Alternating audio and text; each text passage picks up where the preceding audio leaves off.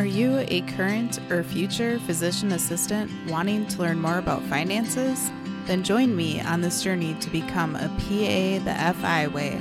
Hi, my name is Kat, and I'm a practicing certified physician assistant who will be your host. It took me 5 years after I started practicing medicine as a PA to thoroughly dive into my personal finances after I discovered the concept of financial independence. I want to use what I have learned to help you avoid some of the financial mistakes that I have made while sharing some of the financial wins that I have had along the way. Join me as we discuss financial strategies to guide you to becoming a physician assistant on the way to financial independence.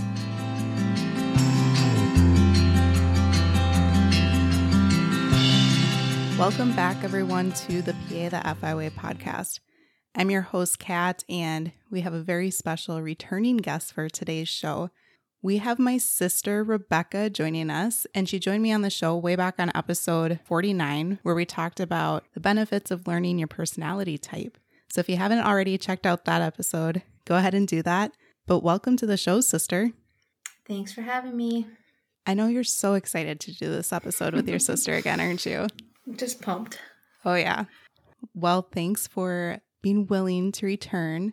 And I'm really excited to talk about the topic of today's episode, where we're going to discuss the medical and dental mission trip that we went on recently to Honduras. But before we get into that, would you mind introducing yourself for the listeners, whatever details you'd like to share with them? Hi, I'm Rebecca. I'm Kat's younger sister. Most people call me Beck or Becca. I am married to my husband, Zach, and we have 2 kids. Addie is 8, Merrick is 6. I work as a licensed dental assistant. I've done that for about 12 years now. So that's what brought me on this trip with Katerina on the dental team. Awesome. Thanks for sharing. And what do you enjoy most about being an LDA? The most exciting part of my job is the fact that it's constantly changing. Where I work now, we do everything. So it's pretty exciting that my day is constantly different. Every single procedure is bouncing from one thing to the next. So I go from a crown prep to extraction implant placement to doing fillings. So it's different hour by hour. Yeah, you're definitely not the type that likes to be bored and not feel productive. You always like to feel like you're busy. I like fast paced, that is for sure. And then what made you decide that you wanted to go on a dental and medical mission trip? Katerina and I grew up going on missions trips, so it was always something that was close to our heart. So doing this was kind of in our blood in a way. So doing it in a professional setting was something different for us, but definitely something that we had wanted to do for a really long time. Just had never had the chance to do it because good old COVID kind of ruined that for us when we originally looked into it in 2019. Yes, definitely. When we were teenagers and in our early 20s, we did some mission trips that some of them included working at an orphanage in Mexico, and we were doing hard labor in the Mexican heat back then. So that certainly was interesting. My good old 3rd-degree sunburn with blisters on my shoulders. Oh, yes. Yes. Back when you were not a fan of sun protection or sunscreen or anything like that, right? I still am not. All you derm PAs out there, close your ears, right? Yeah, no kidding. Sorry, guys. Yeah. No, so we definitely fell in love with doing mission trips back then, and we had been talking about trying to do a joint one for several years. We started looking into it, like you said, back in 2019, and we had planned one for 2020 with a different organization than the one we ended up going on. That one was going to be going to Vietnam. Then we all know what happened, why we could not go in May of 2020, because it was the way beginning of COVID. So good times. Exactly. So the organization that we ended up going with for this trip is called MMO, or Medical Mission Outreach. What was it about the organization that interested you in going on this trip? So when we originally looked for a medical mission trip, we wanted something that aligned with our beliefs. Spiritually, essentially, is what we were looking for. MMO's beliefs aligned very closely to what Kat and I believed spiritually. So that is really what drew us to this trip. Yes, this organization is faith-based, and we decided to go on a mission trip that was faith-based certainly there are several other organizations out there that are not faith-based as well. If you feel like you want to join one of those to just try to help and do good work in the world or in countries that may not have it as well off as you do here in America. And so for this trip, we went to Honduras. What was the reasoning, would you say, behind picking Honduras for this trip? A lot of our mission trips have been to Spanish-speaking countries, and Spanish-speaking countries are near and dear to my heart in general. Honduras, we went to October of 2022 as well on a cruise, and the country is absolutely beautiful. So when we got to go there on a mission trip, it was just exciting to be back there. And it was just a different setting of Honduras that we got to see because we were in a mountain valley. So it was really, really cool to see a different part of Honduras. Also, to be honest with you, it just worked out really good for our schedules as well.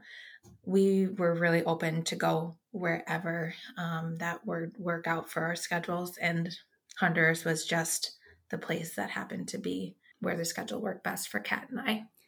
Yes, exactly. How MMO works is they put up different trips throughout the year, and some of them have a dental team with a medical team or sometimes physical therapy teams or optical teams. So this one had both dental and medical, and then, like you said, it worked out for the timing well for us too. Mm-hmm. And then our trip started off with being on the struggle bus right away, first thing in the morning. Do you mind sharing some of the struggles that we had with this trip? I think the trip was just a continuous struggle bus for me. I lived on that struggle bus. My Lord. If you know me, I am a very punctual, like to be on time, orderly person. And my God, did it not start that way at all. I had gotten a new phone the day or two before we left. And for whatever reason, I did not test my alarm clock. So I had it all planned that I was going to get up, shower, last minute throw things in a bag, like curl your hair so you look presentable to meet 70 new people. I was going to give myself an hour and a half to do all that. I woke up to my sister ringing the doorbell and my dog barking 20 minutes after my sister was supposed to be at my house because she was running late. And I was like, oh my goodness, my alarm didn't go off. I spent $1,000 on this phone and it does not even good for an alarm clock. What in the world is wrong with my life? And I just remember, as a dental assistant, I don't wear makeup to work. I do this thing. I call it the roll and go. You just roll out of bed, you throw your hair in a bun and you just go. So we did the roll and go that morning. I was in the bathroom crying because I was so upset, brushing my teeth, and my sister comes in. She's like, Beck, what can I help you with? I was like, just leave me alone. So upset, so upset. So I just threw stuff in a bag. I don't even remember what I forgot, what I didn't forget. And we left the house within, I think, 5 minutes. And then we had gotten to Honduras and we waited in customs for 45 minutes. And then we had a 45-minute from San Pedro Sula to El Progreso. And it was hot. And I was so gross and sweaty. And I looked at Kat and I said, I am so thankful I didn't shower this morning and waste my time because it was not worth it. So it all goes around, I guess. No kidding. I think we need to tell people how early in the morning that was, though. So I woke up at 12:30 in the morning, 12:30 after, right after midnight. And I was, like you said, I was supposed to leave about 15 minutes earlier than I did, but I always need to allow a little bit of buffer time for me on travel days. And I remember texting you, texting Zach, calling you, calling Zach, no answers. I'm like, oh my goodness, did their house burn down? What is going on here? Worst case scenario, what is the deal? Yes. And then fortunately, when we knocked and your dog Piper started barking, then then you woke up. That was good. There was no flames coming out of our roof. Yes. Yeah. I think my alarm was supposed to be off at like 1, and then you came to our house at 2:20, and you're supposed to be there at 2. So Yep. it was definitely early. A very long travel day for sure. Yes. And then also we realized at the airport too that our bag tags weren't marked to go all the way to Honduras. They were only marked to go to Atlanta. Yep. And so then we had to talk with a bunch of people to try to get that situated because it was booked by someone else that didn't quite get them all the way to where we were going for our destination. So it was lots of confusion that day. The gentleman who was checking me in at Delta was like, "Where are you going today?" And I said, "I'm going to Honduras, sir." And he goes, "Well, you are, but your bags aren't." And I said, "Excuse me?" And I was like, "Well, we're all going to San Pedro Sula." And he goes, "Well, your bags are only going to Atlanta." And I was like, "How do we change that?"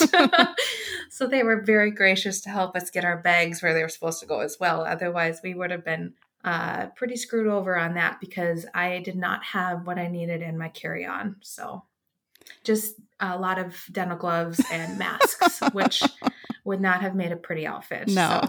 So. Yes, thanks to Delta for your patience that day and for helping us out. And then besides our bags almost not making it there, we soon learned that the supplies were held up and medications and the dental x-ray and all sorts of things. So what were your thoughts when you first heard that? Yeah, so the customs in Honduras seems to be quite frustrating. Medical Missions Outreach used Delta Cargo to ship all of their supplies, medications, all of the dental and medical and optical glasses to Honduras, I guess 2-3 weeks ahead of time. And they were supposed to go all in one big shipment is what I was told. Delta kind of dropped the ball on it, and they shipped them in multiple different shipments.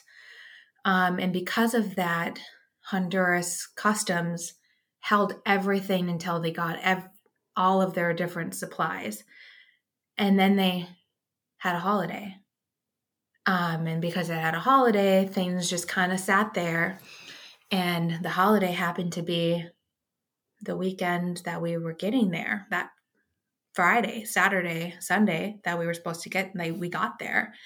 And we were supposed to be setting up clinic that Saturday and seeing patients in their church and volunteers from their church that Saturday in the dental, medical, and optical clinic.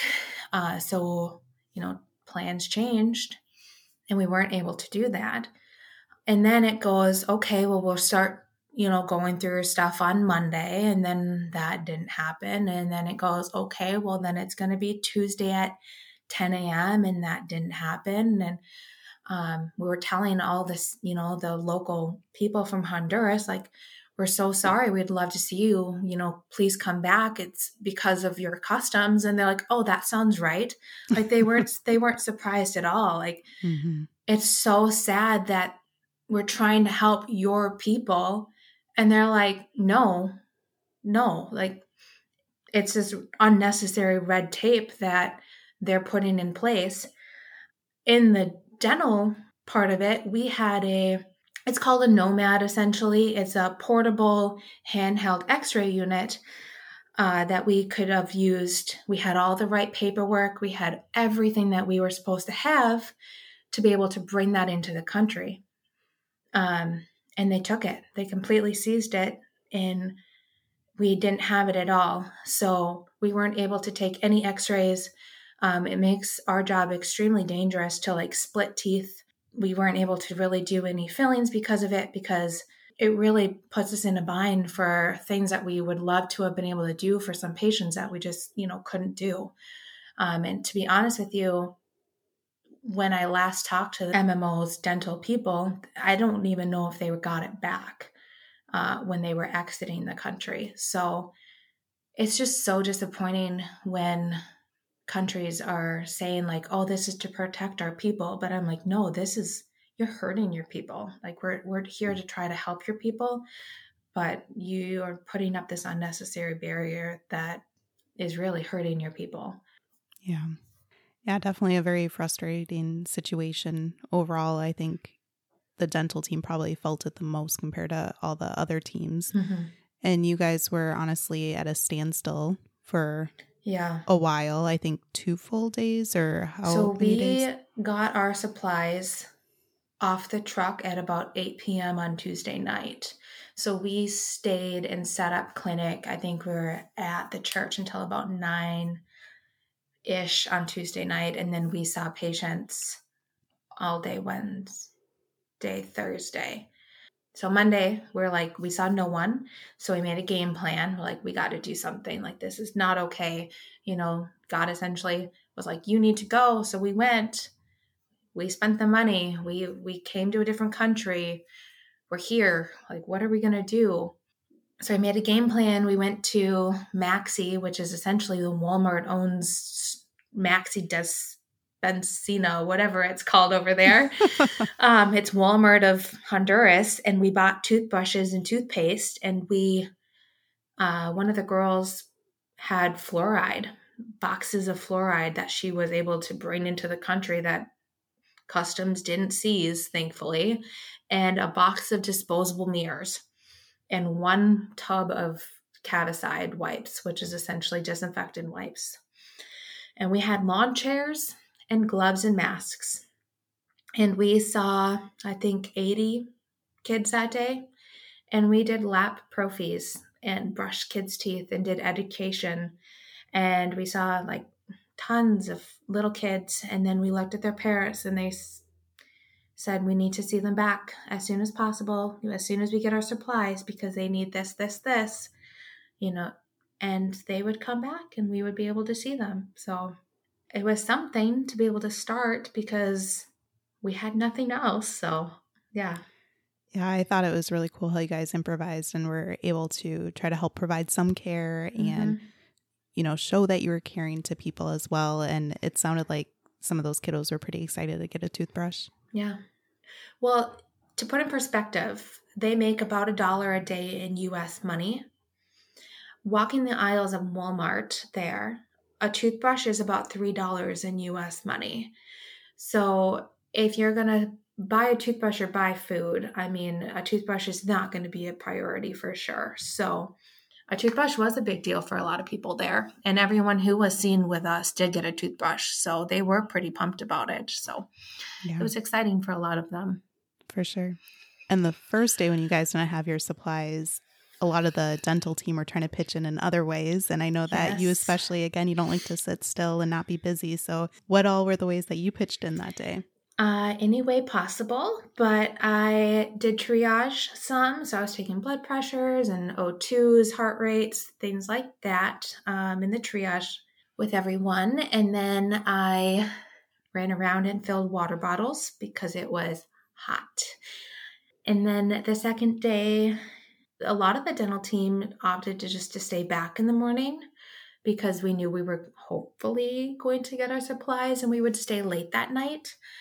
But I don't like to sit around. So I went in early and scribed for my sister, which was very interesting.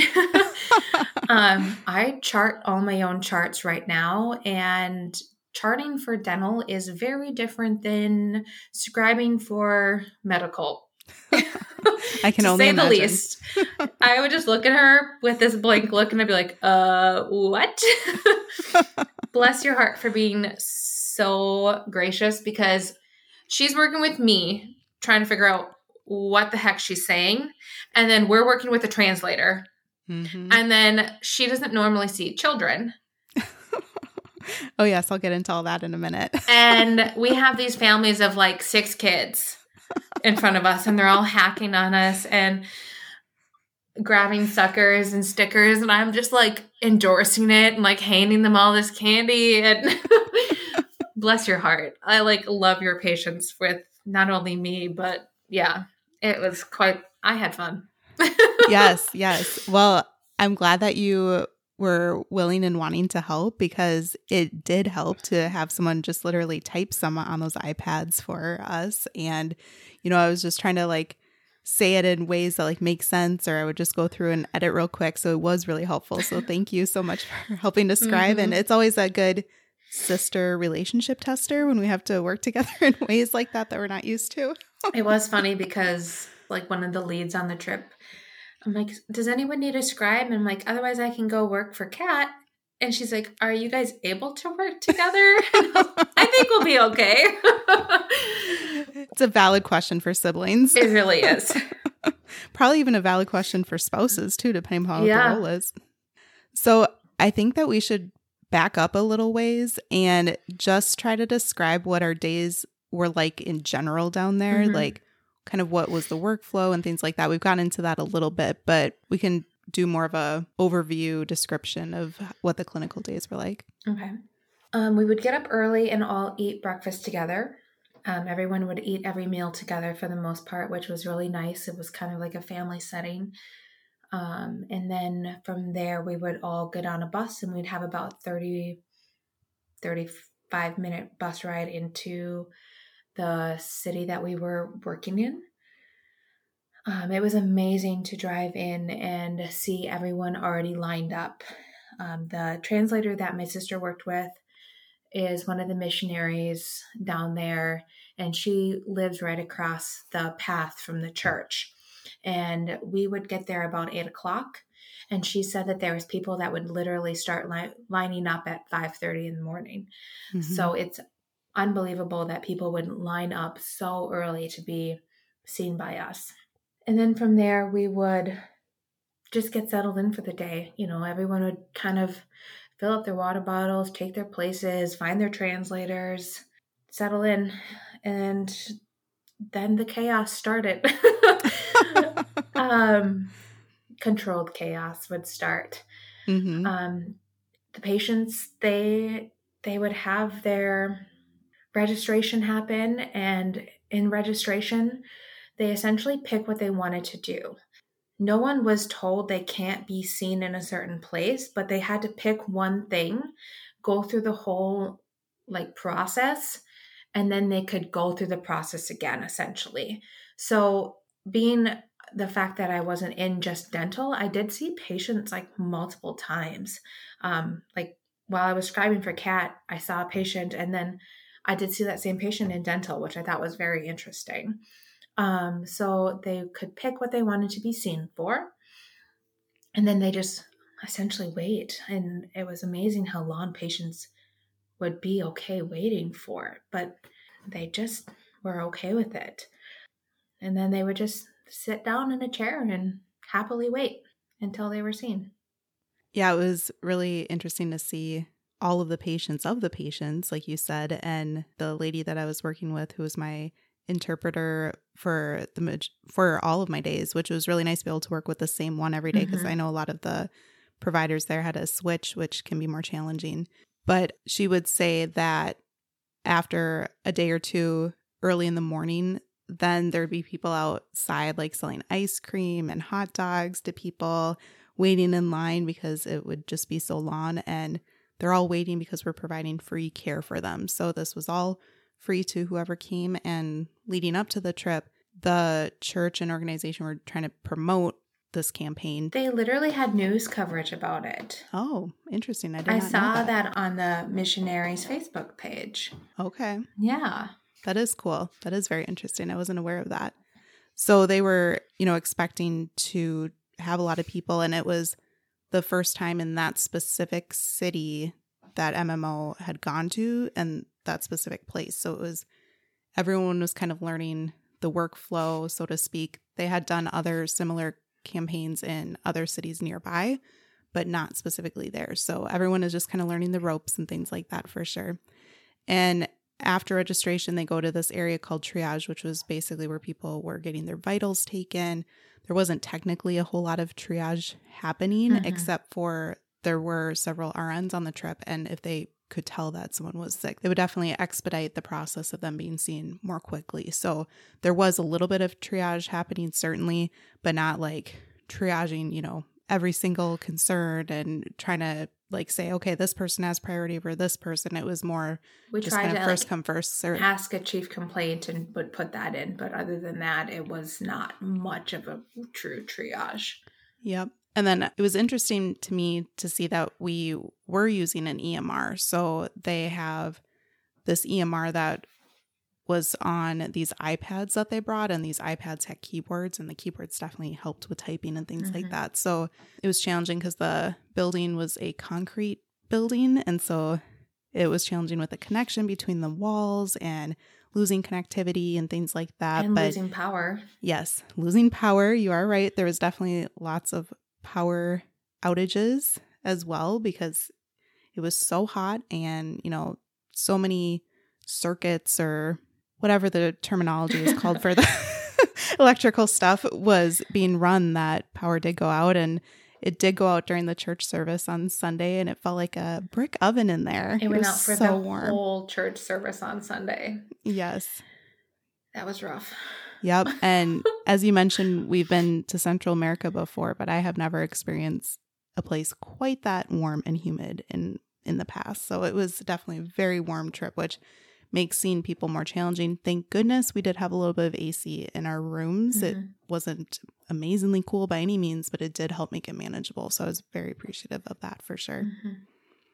Then what was interesting for the medical patients is they would be giving out prophylactic medication too. So high dose vitamin A and an antiparasitic as well, albendazole. And those were for patients who were old enough and weren't pregnant or breastfeeding and those types of things. So we were trying to do some preventative medicine down there. Every patient was offered vitamins too. So there were some prenatal vitamins, but also children's vitamins and regular vitamins for adults. So what I found challenging on the medical side of things, I don't know if you've had similar challenges on the dental side of things, but the first day, my mentality of going into this was, okay, I'm going to be able to help a lot of people, right? But honestly, there were so many things that we saw that we could not help them. It was either chronic conditions or the organization actually brings a list of several medications, but we didn't have a lot of medications in stock again that first day because they were hung up with the supplies too.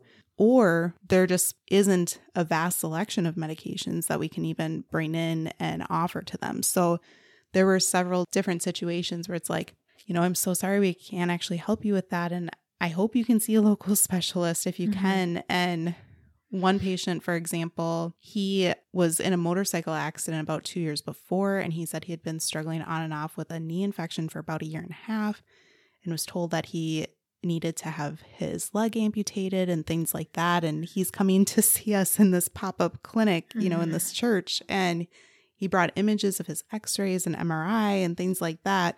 And there was an ER doc on the trip, and I consulted with her and I was like, hey, this is his situation. It's really sad, but there's not much that we can do. And you could just see that the joint did not look great on those imaging studies. And we knew that oral antibiotics wouldn't even touch it. He had been hospitalized a couple times in the past few months already for IV antibiotics and perhaps sepsis as well.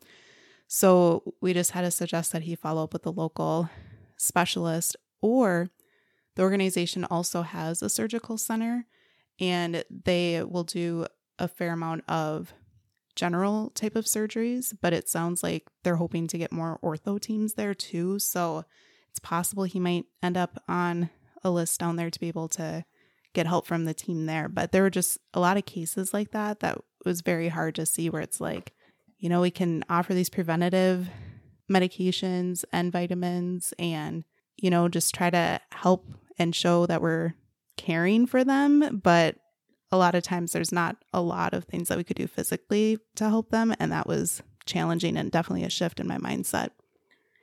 I think so many patients come to us as like a last resort because they know they can't afford it. They can't get the care they need down there. Because they say, yes, the government care is available down there. You can go get the surgery.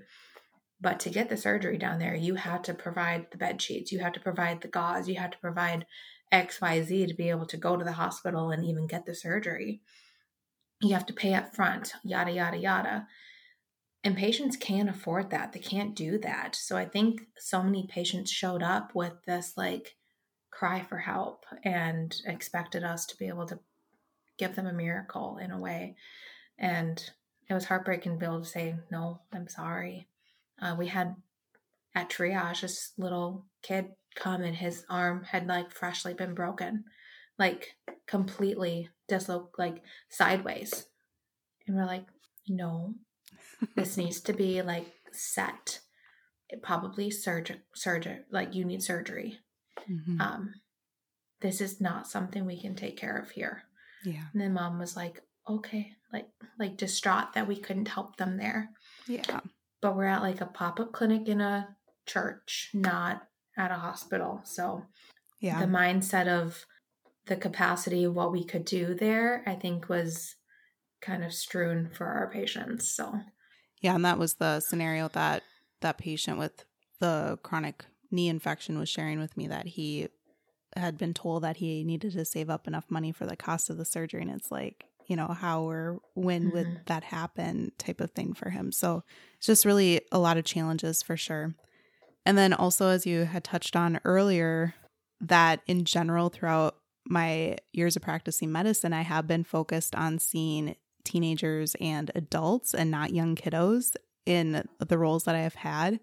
And so before going on this trip, I had sent messages to the leadership and I was like, if it's okay, I would prefer to focus on adult patients and things like that. And they're like, oh yeah, it should be fine. There's enough providers that see kiddos and things like that. But learned real quick that first day that they just send them in. They come with their whole family. And so would see several people all at one time, and we would all have a table. We didn't actually have like exam rooms or examination beds that patients could lie down on. We were sitting at a table and there were chairs around the table and several of these within a room.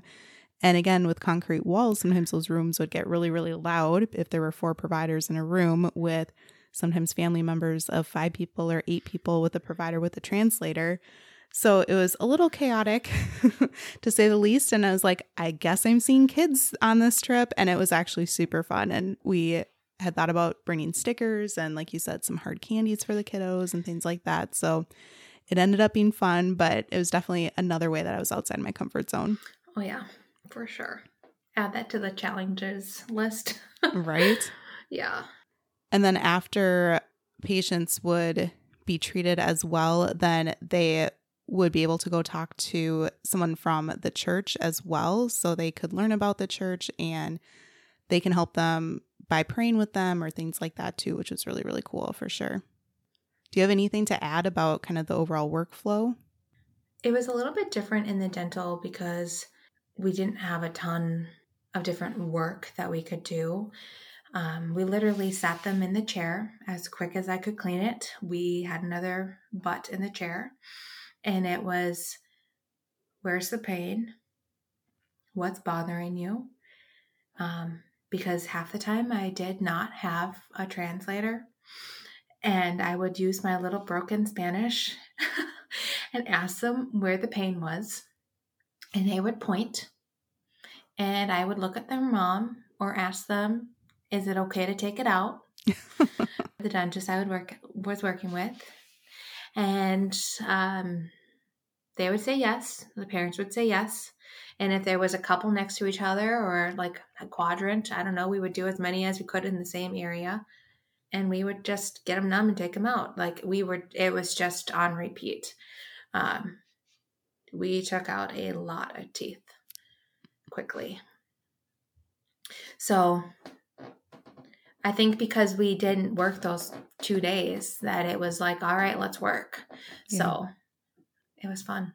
Yeah.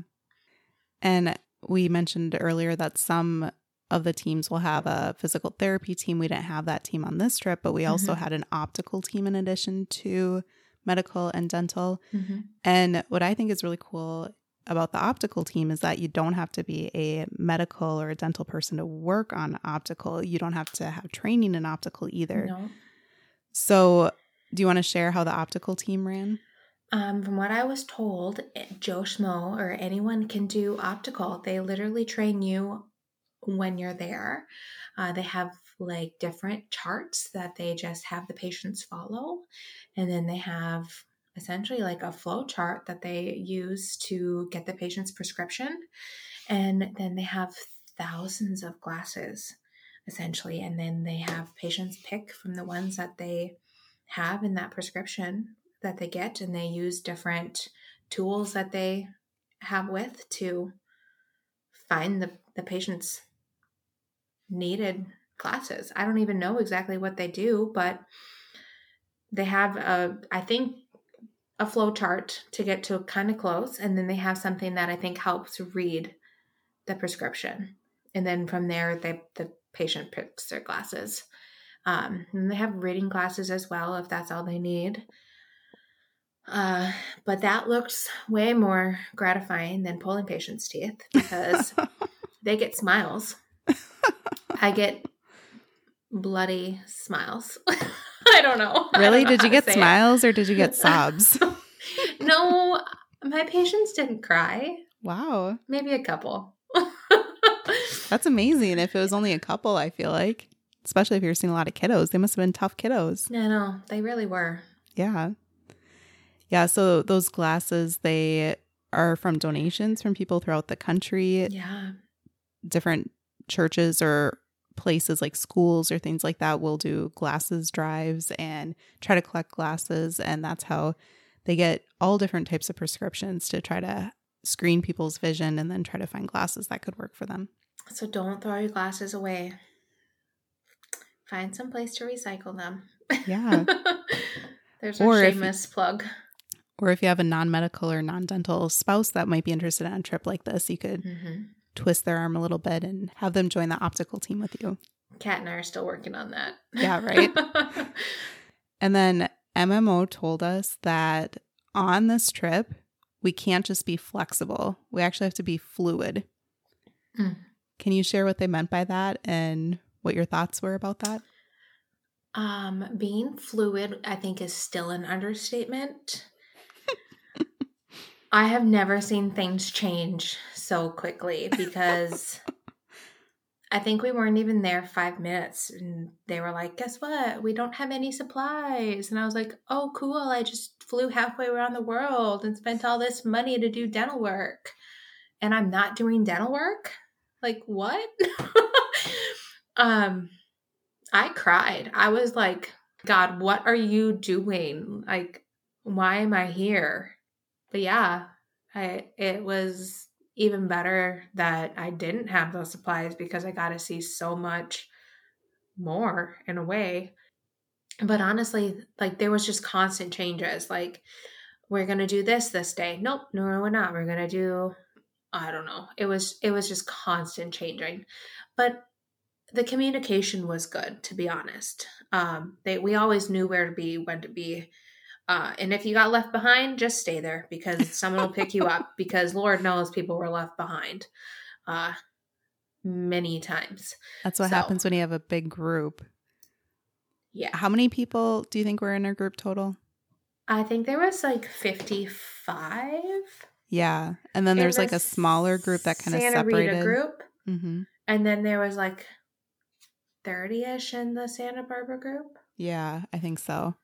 So yeah, when you have over 50 people getting transported on 2 different buses, it's like herding cattle, I think, some days. Squirrels. Yep, squirrels. Yes, they told us that flexible is too stiff and too rigid, and so that's why you need to try to be fluid, and completely agree. That was a good way of putting it. Yeah. They give you free reign, too, to kind of do your own thing.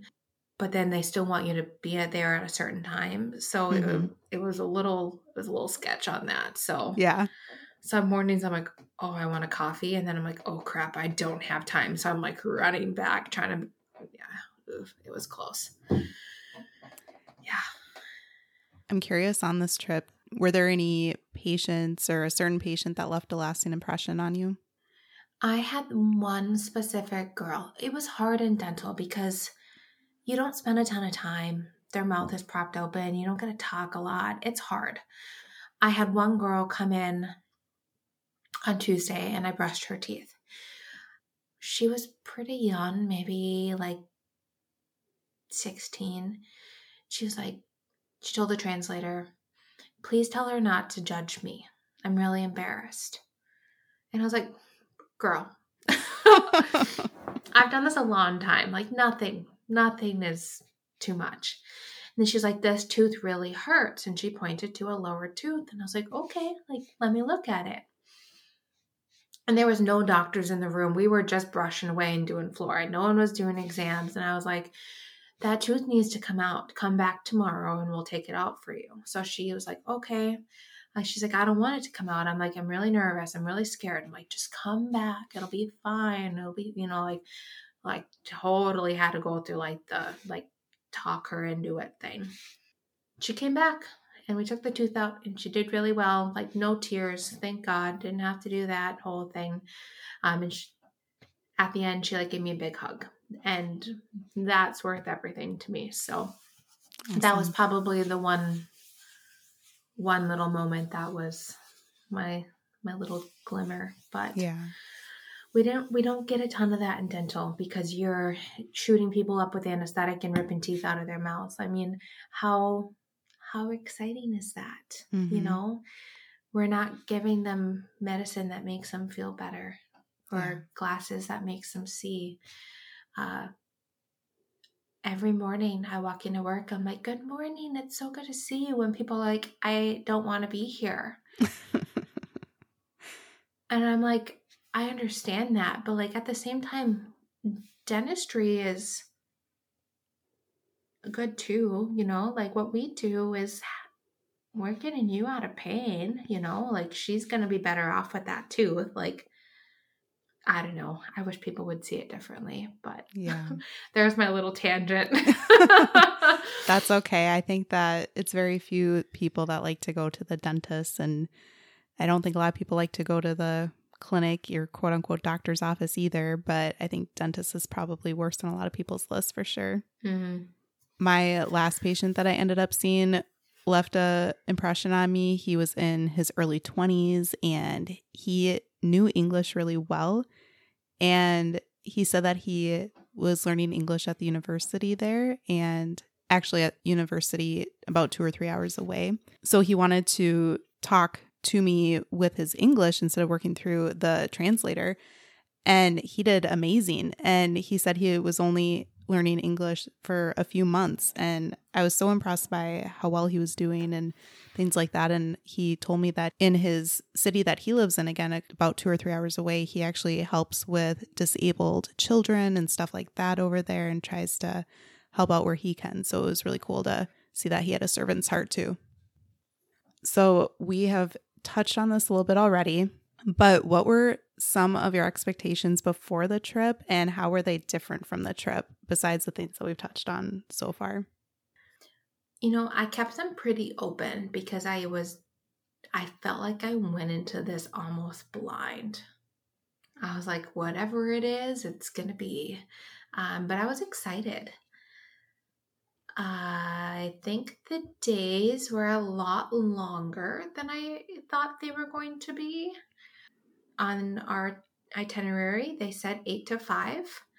They were like 8 to 9 most days. And Mama was tired.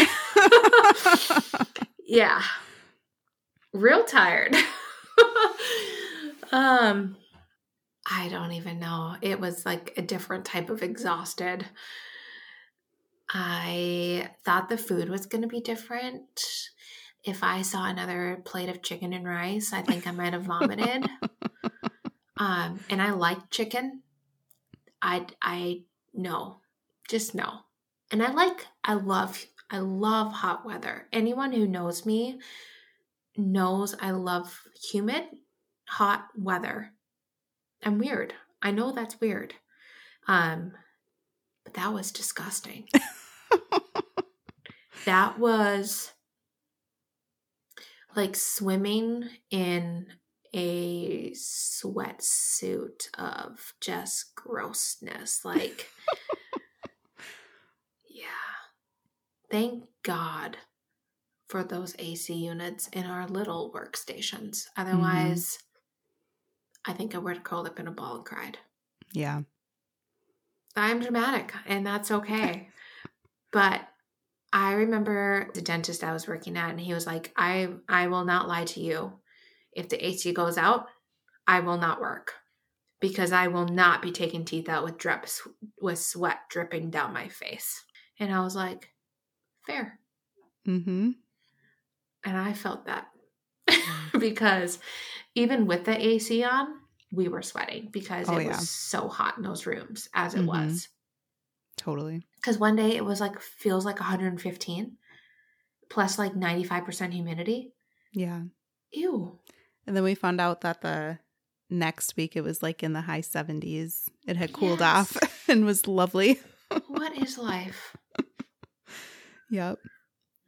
It was just another little God nugget for us, just testing us.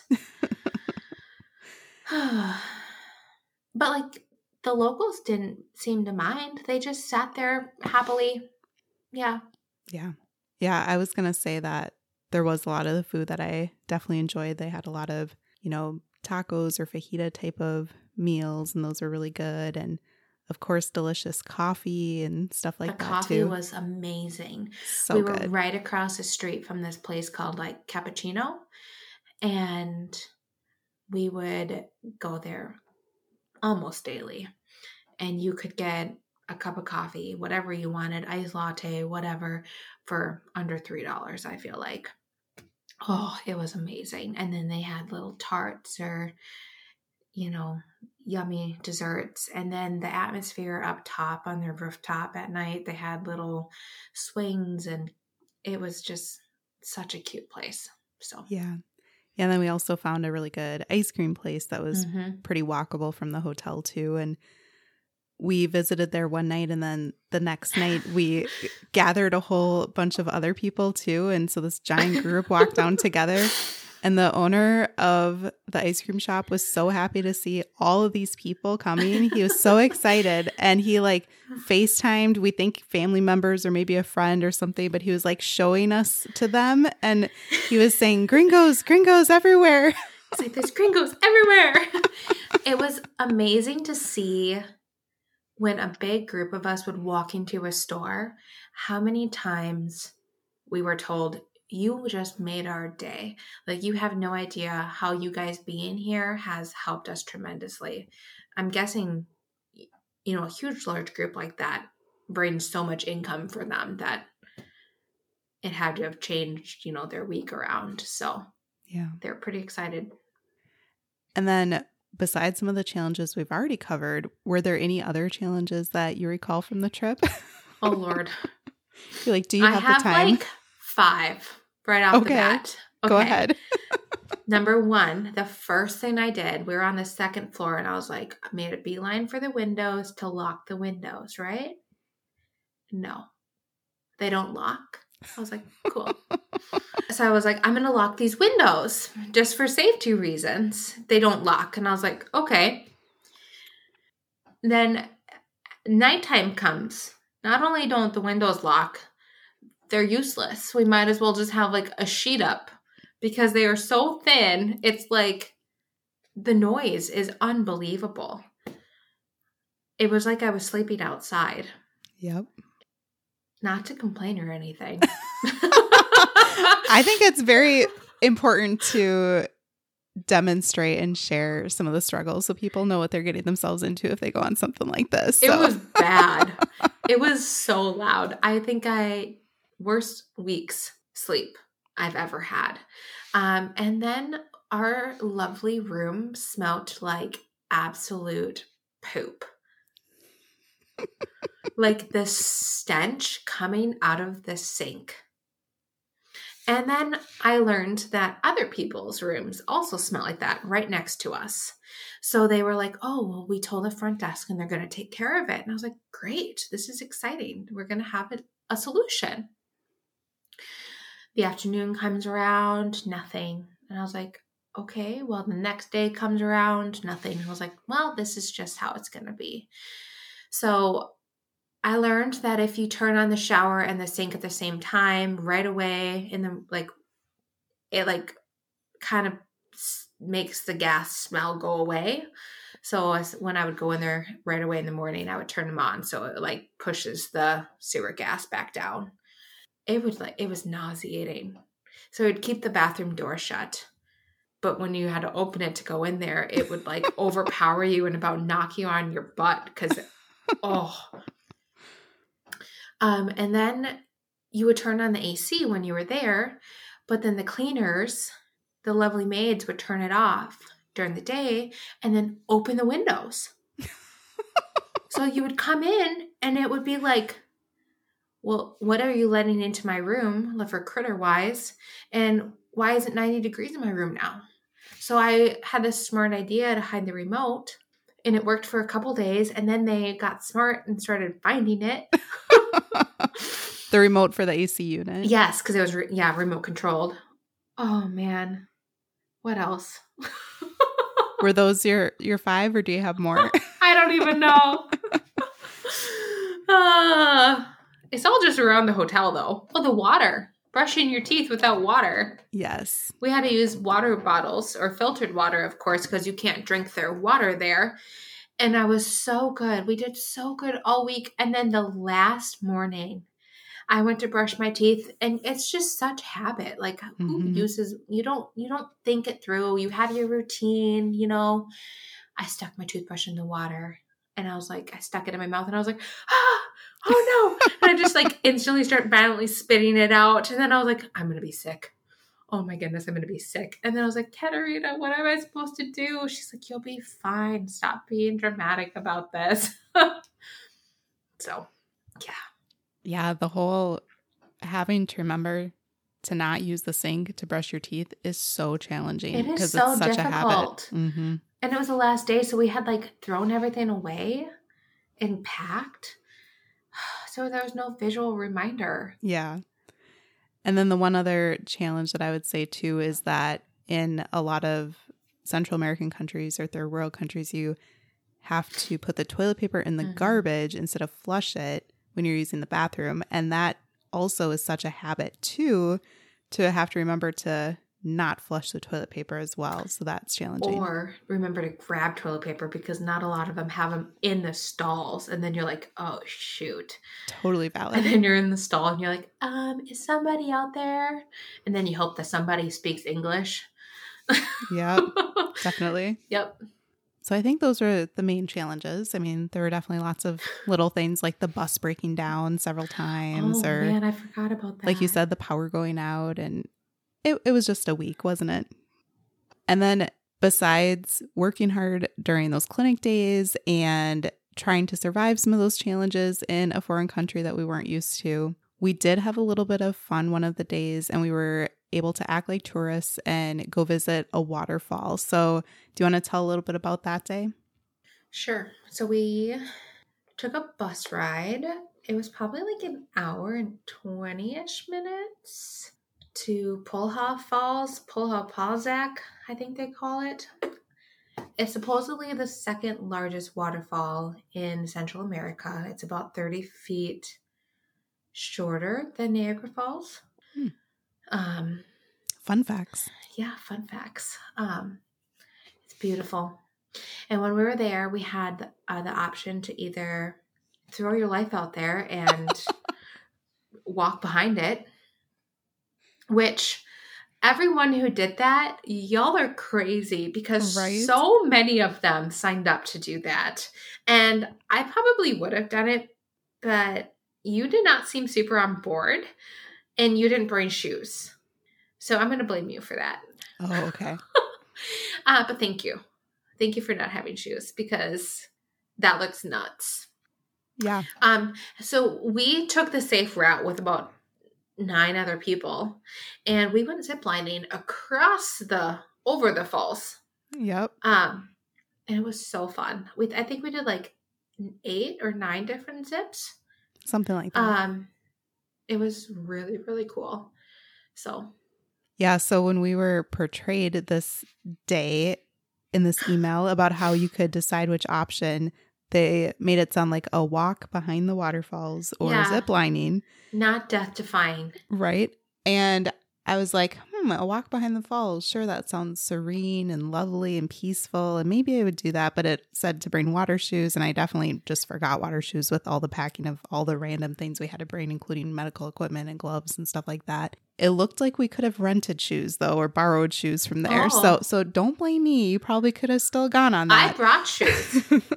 You didn't. But when we found out from people who had gone it before that it sounds like it's this, like you said, kind of death-defying adventure where you have to jump into the water, swim across, go over these rocks, climb on these slippery rocks, and you're climbing along the back of the waterfall that's all slippery and crazy, and the water's just pouring down like crazy on your head. It's not a peaceful waterfall. It is a very powerful, strong waterfall. So yeah, and you get soaking wet, and we decided to go the safe route of ziplining in Honduras instead.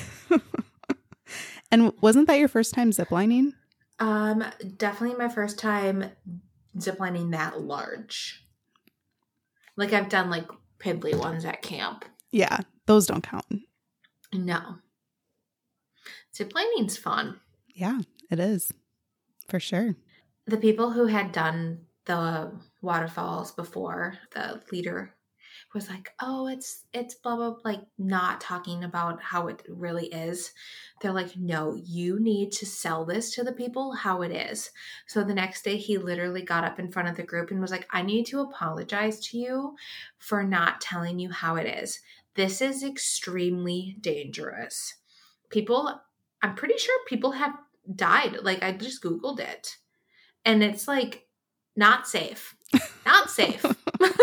So he like apologized and was like, if you want to do this, it is dangerous. You will potentially get hurt. You will blah, blah, blah. So I think more people ziplined after that conversation. So yeah, I was still surprised how few people chose ziplining instead. I know. And like there was old people who went behind that waterfall. I know. Like, y'all are nuts. Very brave. Good for them. I know. I'm so proud of you. And I'm curious, do you feel as though most medical and dental professionals should try to go on a mission trip? And why or why not, would you say? I would say, yeah, because you guys have a talent that is needed, whether it's in America at just like an outreach organization, something like that that's local, or if it's in a third world country. Using your talent to help someone who's underprivileged is absolutely an amazing thing to do. It doesn't have to be a faith-based organization either. You can do something that aligns with your beliefs. It's a wonderful opportunity for sure. Yeah, definitely. I think it is important to recognize that there is a lot of need in our country too. So you can definitely do mission type work locally, and there are lots of underserved populations and areas of medicine that you can work in, or areas in the dental field that you can work in too, or just simply volunteering. For example, I very occasionally volunteer at a veteran foundation close by. So I have a lot of respect for that population too. And I'm not doing medical work there, but just giving of time as well and energy to try to help an organization or a cause that, if there's one close to you that you believe in, I think it's important to try to do that during all of the free time that we are so struggling to have. Yeah. And Beck, how do you feel like the experience of the trip overall impacted you personally? It was definitely eye-opening. It made me feel like what I had in my life is just so great. You know, we're so privileged as Americans. I mean, we know that, of course, but going and experiencing it firsthand is always just a good reminder.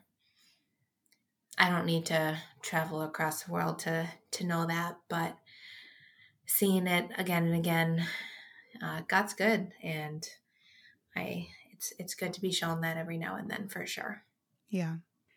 Yeah, it is always amazing, the little reminders of the things that I am grateful for when I'm exposed to different things that are out of my comfort zone or that I'm not used to on this trip, like returned. And I'm so thankful to have really easy access to running water and be able to flush my toilet paper and be able Right. to drink the water out of my sink and be thankful to have an AC or furnace to be able to adjust the temp just exactly how I want it. And turn your fireplace on. And yes, it's that time of year.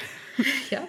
So yes, we're definitely very spoiled in our culture. And I had this moment, I think I said this to you, but I don't know if you had this moment too, but in the Atlanta airport, we had this long layover, but walking through the Atlanta airport, I all of a sudden had this reverse culture shock coming back. Yeah, you did say that. It was like, whoa.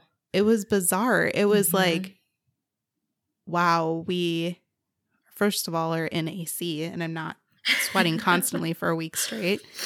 And secondly, just so many people bustling around and walking like crazy and, being more impatient. And it was like people were rude again. And it was weird because you went through this, like everyone was just so grateful. Everyone was patient and thankful. And they were on your time because you were helping them. And they were just so thankful. And they really had nothing, they had nothing to be at or to do, or I don't know the right words. And then you went back to this like Atlanta of all things, like of course. And we had to go across like 4 different terminals, and we sat down to dinner at Carrabba's, I think. We ate dinner because it was my birthday. And I don't know, I just felt like kind of out of body, just like watching everyone. And I was like, ew. Like everyone was just busy and on their phones. And it was kind of that like reverse culture shock of people were just rude. And yeah. I don't know how to say it, but yeah. Yeah. And I think it's just a gentle reminder to try to be more patient and kind to people that you meet, no matter the day, no matter the situation and things like that. So, and do you think you'd ever do another trip like this in the future? And would you be dragging your sister along, or are you thinking more solo next time? More solo. I would definitely want you with, because I don't know who else I would like to room with. No, I'm just kidding. Yes, I am already looking forward to my next one, whenever that will be, hopefully sooner than later. It's an amazing opportunity for sure. And I'm really excited to be able to go on another one, hopefully ASAP.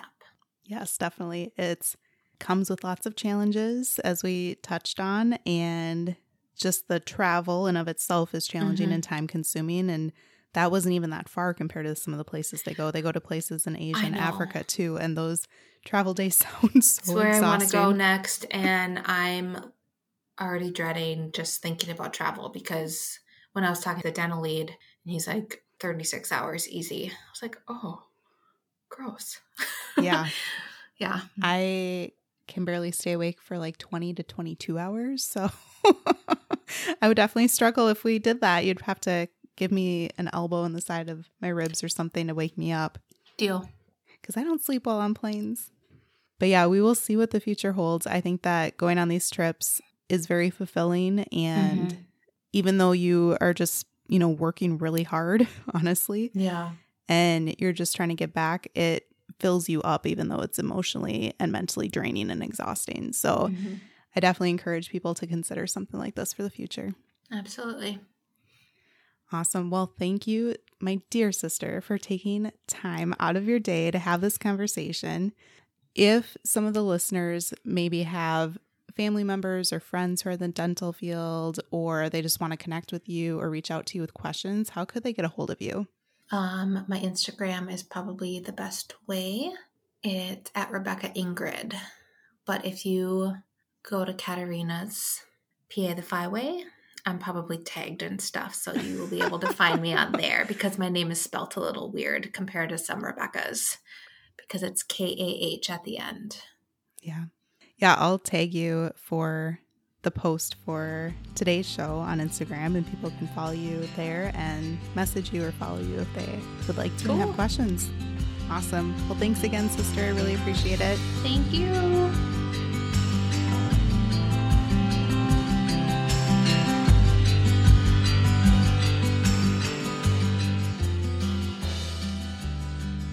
Thank you for tuning in, and I hope that you decide to continue to join me along this journey of becoming a PA the FI way.